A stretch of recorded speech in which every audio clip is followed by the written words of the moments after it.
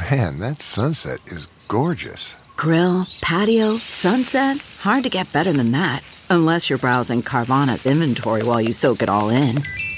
Oh, burger time. So sit back, get comfortable. Carvana's got thousands of cars under $20,000 just waiting for you. I could stay here forever. Carvana, where car buying meets comfort meets convenience. Download the app or visit Carvana.com today.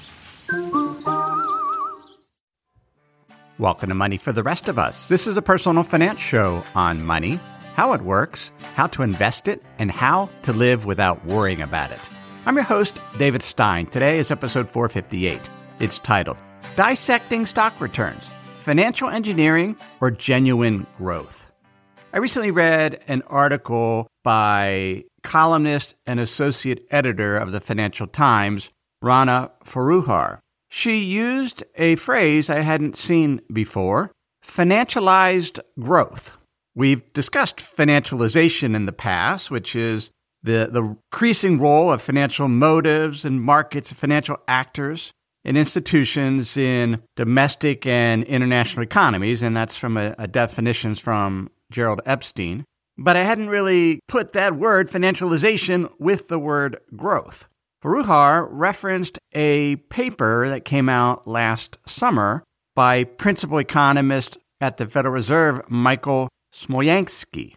The paper is titled The End of an Era, the Coming Long-Run Slowdown in Corporate Profit Growth and Stock Returns. He's predicting stock returns are going to be lower because the returns were boosted by an element of financialization, namely lower tax rates and lower interest rates. And we'll take a look to see, is that financialized growth? If the growth, in this case, corporate profits, was due to lower interest rates or lower tax rates? In the paper, Smoyansky writes, from 1989 to 2019, the S&P 500 index grew at an impressive real rate of 5.5% per year, excluding dividends. During the same period, the U.S. economy grew at a real GDP growth rate, GDP being the measure of the value that output produced. It grew at 2.5% per year. And in reading this and going through the analysis, I misinterpreted what the author said. I thought he said corporate profits grew at 5.5% per year, while the economy grew at 2.5%. It turns out that 5.5% was the price appreciation of the index, which was driven by corporate profits, which grew at 3.8% per year on a real basis. That does mean that corporate profits grew faster than the economy. That's not normal. It's unusual. Generally speaking, corporate earnings, either on a nominal basis or a real basis, grow at the same rate of the economy. And I went to one of my favorite sources to confirm some of this data. It's Crestmont Research, founded by Ed Easterling. And he has some fantastic charts on many aspects of the stock market. In fact, Crestmont has a beautiful chart that shows the drivers of stock returns that we use on Money for the Rest of Us. We use an asset camp, namely dividend yield, earnings growth, and the change in valuation. And they do this stacked bar chart that I'll link to in the notes that shows how much of a decade's worth of return was driven by those three factors. And we'll see over the past 3 or 4 years, the 10-year returns, that most of the appreciation in the U.S. stock market has been driven by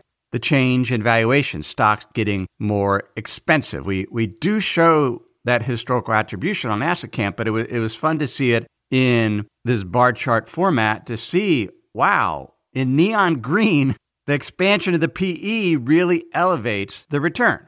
So I looked at Crestmont Research, and he had interesting statistic. This is through the end of 2022. Since 1950, it's a 73-year period. Every year, except 2009 and 2020, has had positive nominal growth in the economy. This is before backing out inflation. Typically, when GDP is quoted, it's quoted net of inflation. So on a real basis, and we can have a negative real GDP growth, but once inflation is added back, it could be positive. only 2 times has there been negative nominal GDP growth, 2009 and 2020.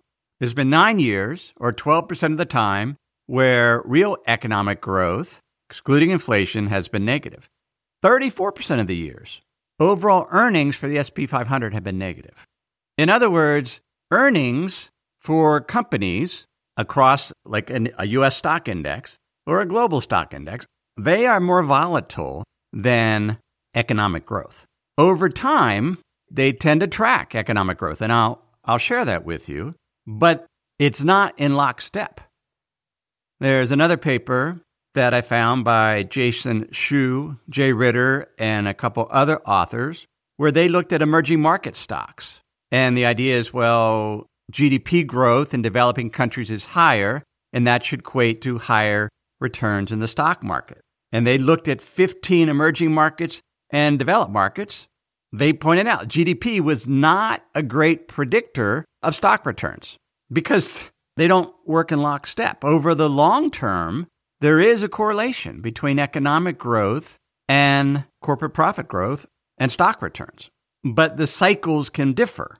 What those authors found is that what does correlate well with stock returns is earnings growth on a per-share basis and dividends per share. And we know that because that's the math that underlying stock returns, like we show on Asset Camp. We highlighted this point in the newsletter we sent out this month for Asset Camp subscribers, where we pointed out that here stock returns, global stocks, are up over 16% year to date. And we wanted to see what drove that. Was that being driven by earnings, or was it being driven by the stock market getting more expensive? And we found it was because stocks got more expensive. Earnings declined 2.5% year to date for the global stock market.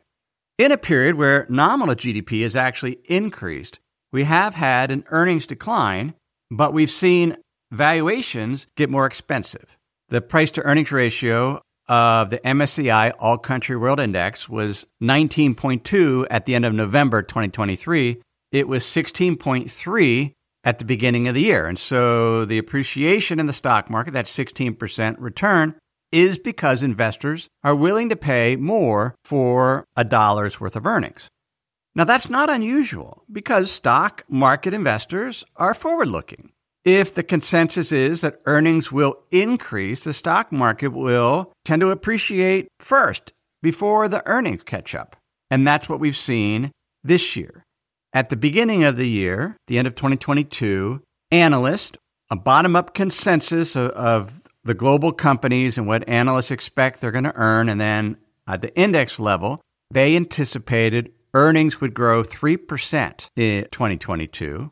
So far through November, they've fallen 2.5%. But if we look at what's the latest estimate of earnings going out the next year, analysts expect earnings, global earnings, to grow close to 10%.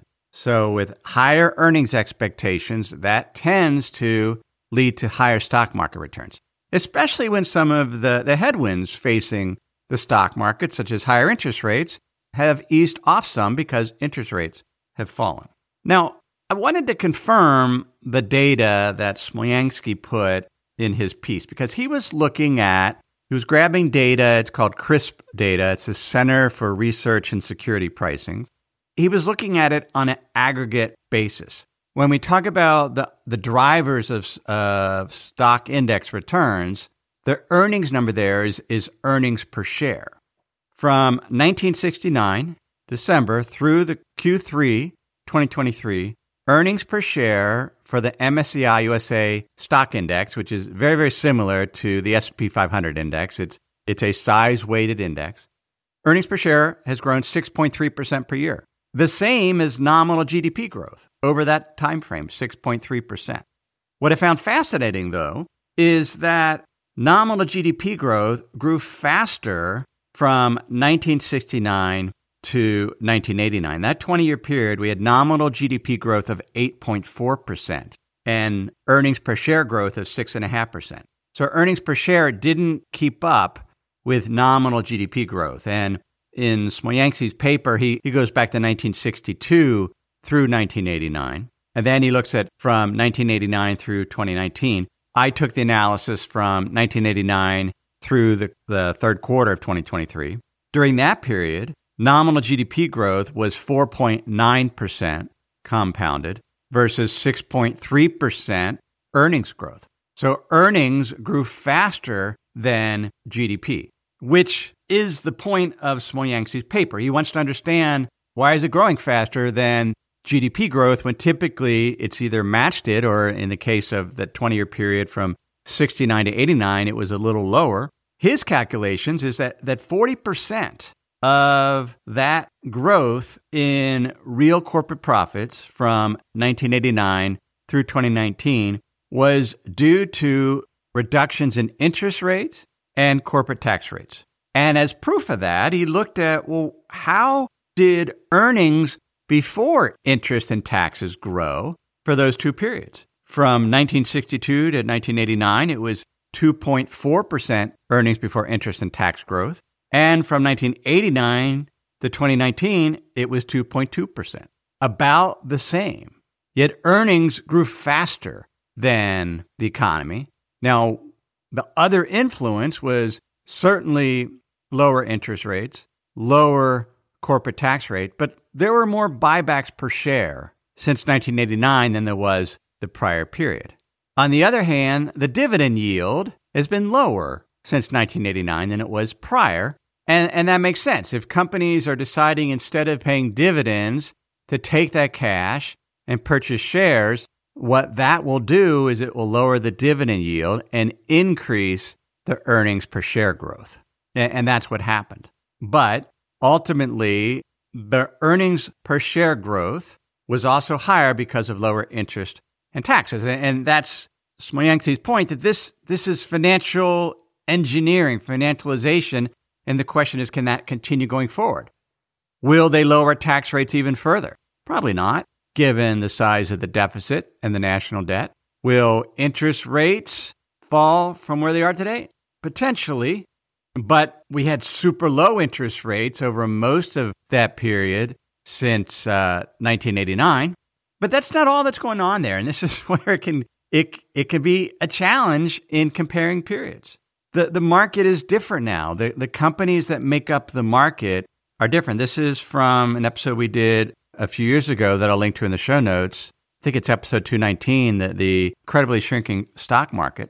And one of the things, and this was some work by René Stoltz, and he pointed out that companies expense a lot more of their expenses, so their intangible assets. So it could be a research expense, or it could be research and development. It could be purchasing something else that runs through the income statement. So it's not capitalized. It's not this asset added to the balance sheet. The companies, they can capitalize something, and so it's an asset, and then it gets added to the balance sheet, and then it gets depreciated over, let's say, 25 years, or it could be bought and expensed that year. The second approach will lower the net income. And his point is, because there's more services-oriented businesses compared to manufacturing, that has led to more expensing versus capitalizing those expenses, and that has also contributed to potentially lower earnings growth today.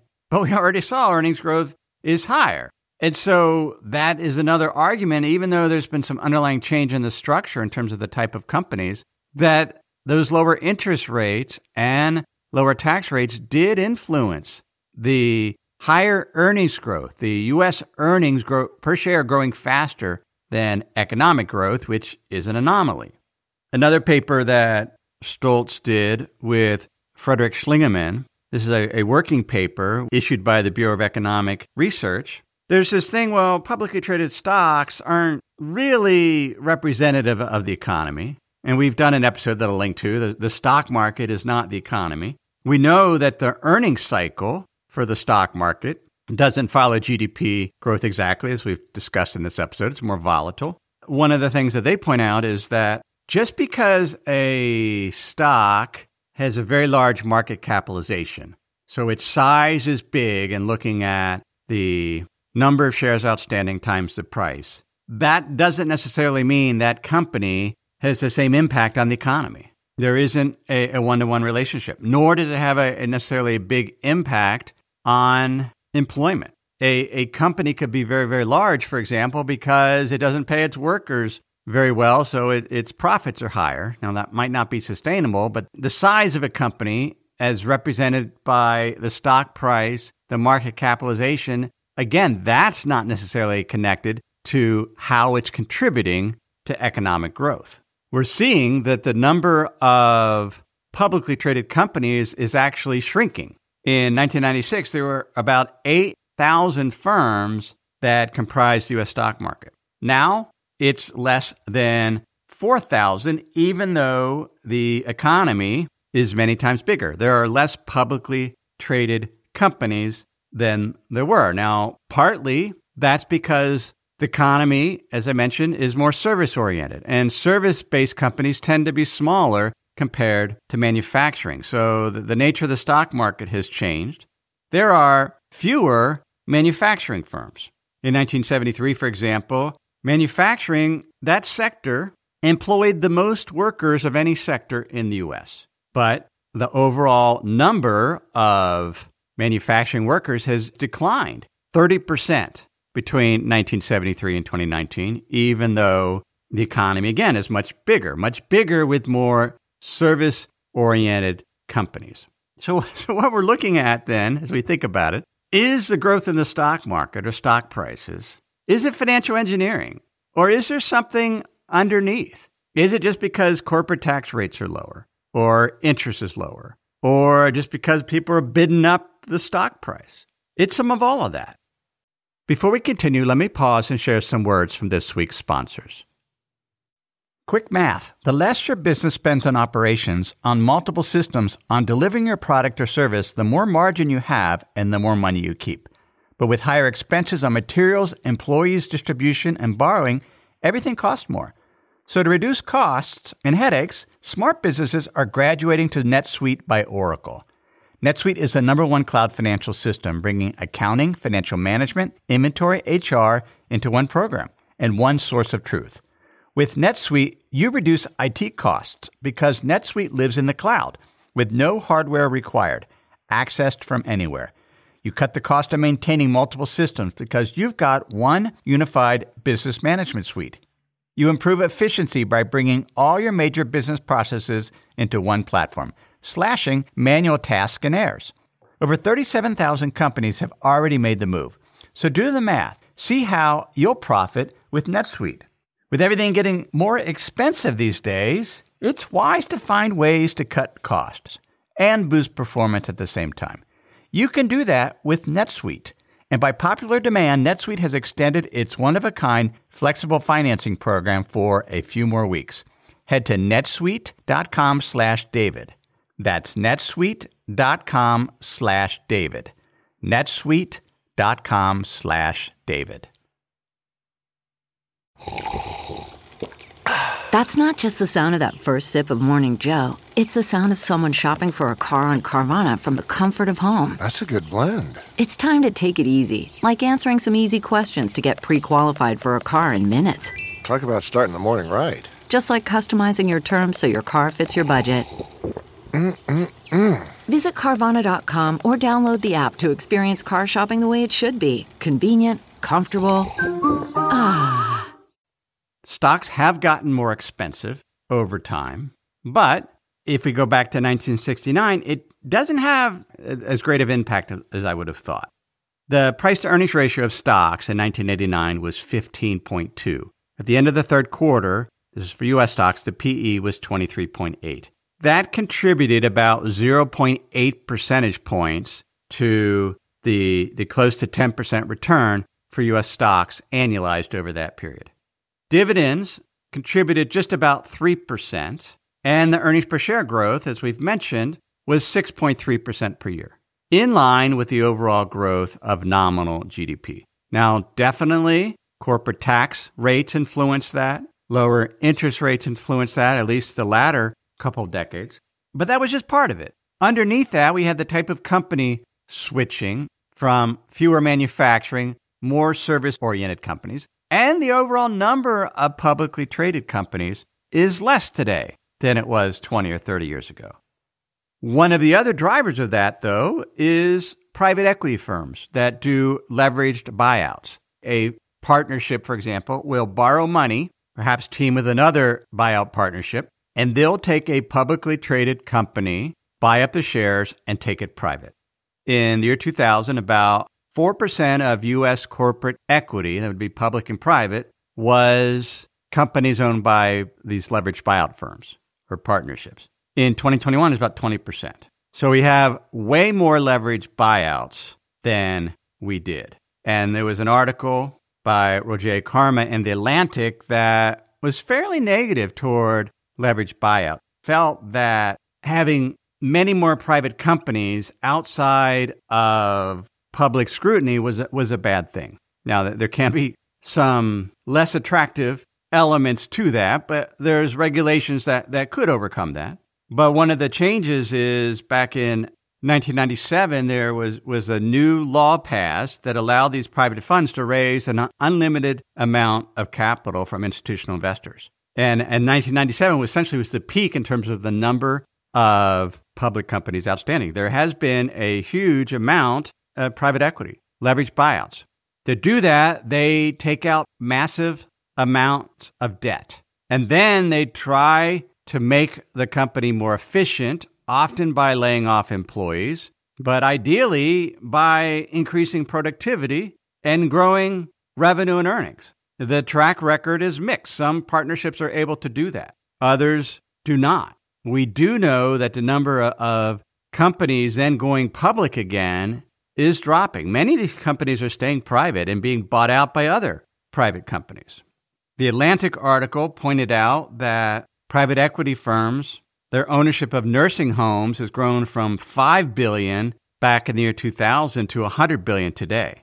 There's that potential conflict of interest in terms of, are they running these homes to the benefit of their patients versus trying to extract profits? The Atlantic article pointed to one study that said there were 22,500 premature nursing home deaths from 2005 to 2017, even before the pandemic hit, and they suggested it was just over-prescribing opioids, not having enough people, trained people, providing service. It's hard to say. That was one study, but they're giving private equity, leveraged buyouts, a negative report. I was interested to see whether taking on this additional debt by borrowing money to take a company private, that is a form of financial engineering. Does that lead to more bankruptcies? I found one study that looked at all the U.S.-based publicly traded companies that were acquired in leveraged buyouts between 1980 and 2006. There was 467 of them, and then they looked to see to what extent they went bankrupt. And they found that, and this number astounded me, about 20% of those leveraged buyouts, they went bankrupt within 10 years. 80% didn't, but that's 20%. Whereas those in the control group, only 2% went bankrupt within the first 10 years.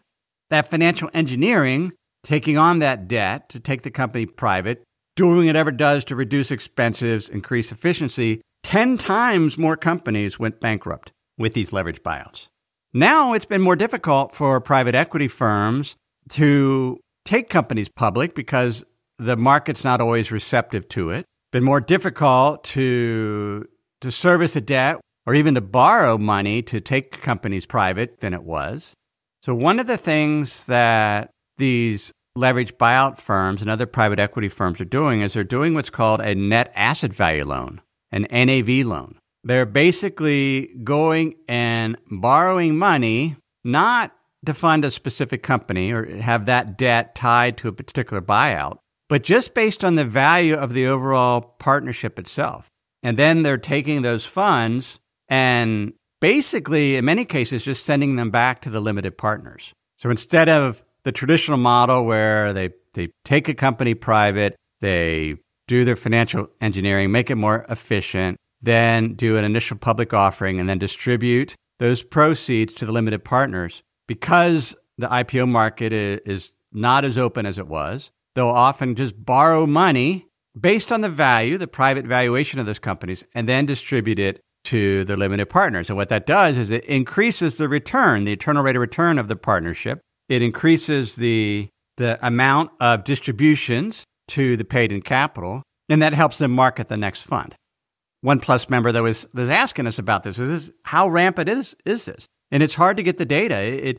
It does appear bigger than it was in terms of how will that impact the long-term viability of leveraged buyouts. We just don't know yet. It's too early because this is just really starting to ramp up. But it's another example of financial engineering. In this case, boosting the return growth of a private equity fund by borrowing money and then sending it back to the shareholders early, we could call it, in order to boost the returns. Now, there's other ways this money could be used. Sometimes it actually is used to do an additional buyout to help fund a buyout. But it's another example that debt, borrowing money, can be used to boost returns in a form of financial engineering.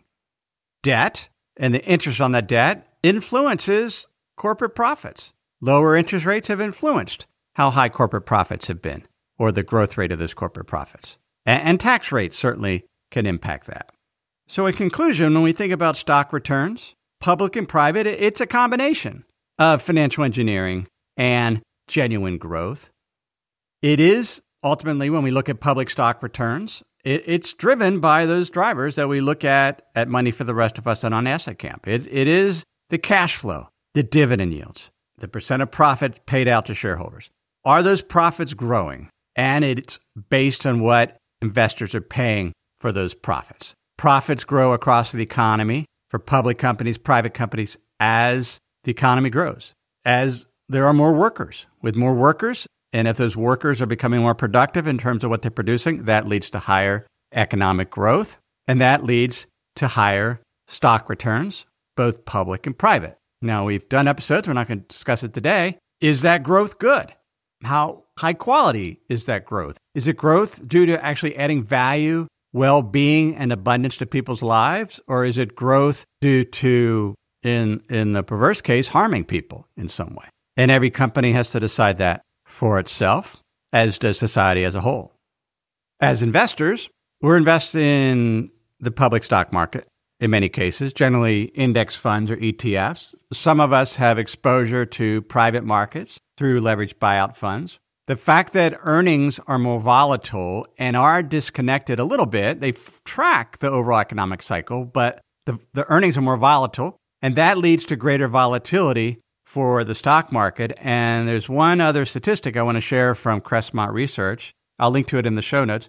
It's something that we've talked about, that volatility of the stock market and of earnings lowers overall returns. And they go back to 1900 through 2022 and look at the average annual return for the stock market, and it's 7.4%. This is the Dow Jones Industrial Average.